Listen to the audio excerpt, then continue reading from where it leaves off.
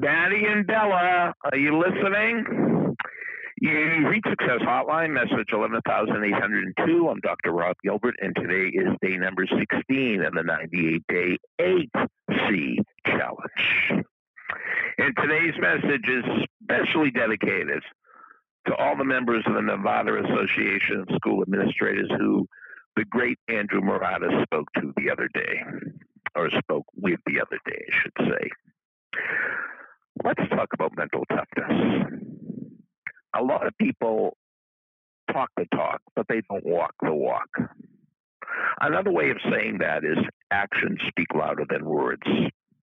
Another way of saying that is what you do speaks so loudly I cannot hear what you say.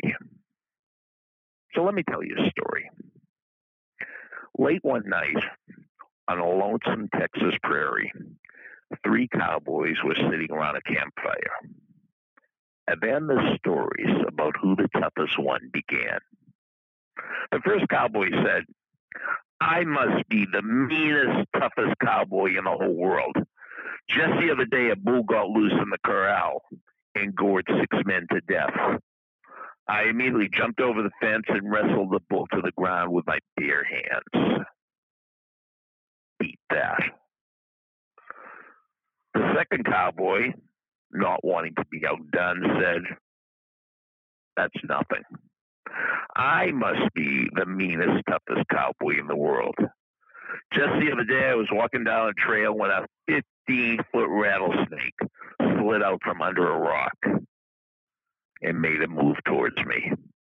When he was just about to strike, I grabbed down, grabbed the snake by the neck, started choking him with my bare hands, and then I bit off his head and spit it out."